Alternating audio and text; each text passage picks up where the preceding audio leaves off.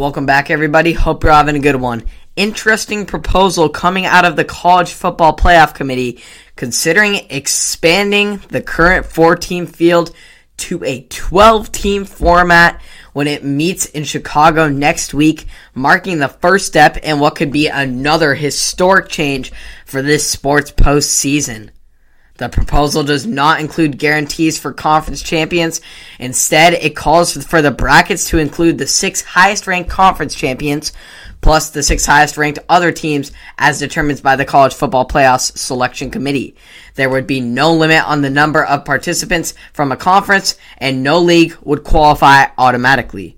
Under the proposal for a 12-team format, the 4 highest-ranked conference champions would be seeded 1 through 4 and received a first-round bye. Teams 5 through 12 would play each other in the first round on the home field of the high-ranked team. The quarterfinals and semifinals would be played bowl games, and the national championship would again remain at a neutral site. The College Football Playoff bracket would follow the selection committee's rankings with no changes to avoid rematches of teams that might have played during the regular season or are from the same conference. If the group agrees on this model, it will present the plan to the 11 presidents and chancellors who comprise the College Football Playoffs Board of Managers at a meeting in Dallas on June 22nd. If the Board of Managers approves the plan, the commissioners will use the summer to figure out how to actually implement it and when. College Football Playoff Executive Director Bill Hancock has said the playoff will not expand this year or even the next. The current 12-year agreement runs through the 2025-26 season. The working group did not include any potential dates for implementation in this recommendation. The expansion to 12 teams has its pros and cons for sure. If you have been a top 10 team on a bubble relying on other teams to lose for you to get into the playoff in recent years, you have that relief and there's not as much pressure to compete vigorously in the regular season because you could now just fall in as a low 12 seed and potentially still squeeze into the national playoffs. Really, this is all about money for me, and it's all about money for the college football, because quite frankly, that is all what the universities want, is money, and powerhouse schools get a lot of their income from their successful football programs.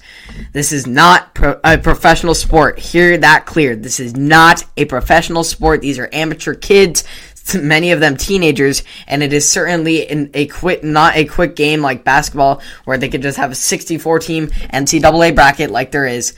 This is a competitive season where Power 5 schools come at one another to be the best of the best in the country, earning the exclusive right to fight for a national championship, and most of all this, the rivalry schools come at each other from non-conference, because if these non-conference games don't really matter and teams who win conference championships get an automatic bid, then what's the point of having these non-conference battles between teams like Oregon and Ohio State, for instance, like this last season that we could have potentially seen had there not been the COVID stuff, and just all these non-conference games of powerhouse schools that we would like to see, like Clemson and Alabama, but in a preseason or in the early regular season.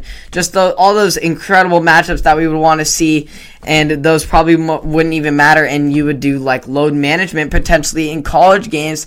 And this college football is meant to be played competitively, and it is a competitive nature, and it's full of excitement. Kids going out there putting their hearts out on the field to show their skills, to earn a chance of playing at the next level in the NFL, and ultimately competing for a national title to get in the top 4 in the country. And that's what makes this teams in the top 10 and even the top 25 trying to knock off schools and work their way up in the rankings.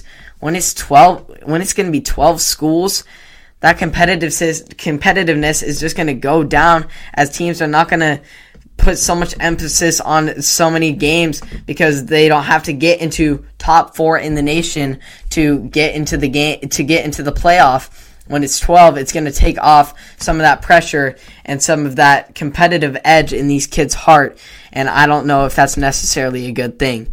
I know a lot of people fight for expansion, and they have wanted the committee to expand it for on and on, but is it really the best thing for the kids? I don't think so.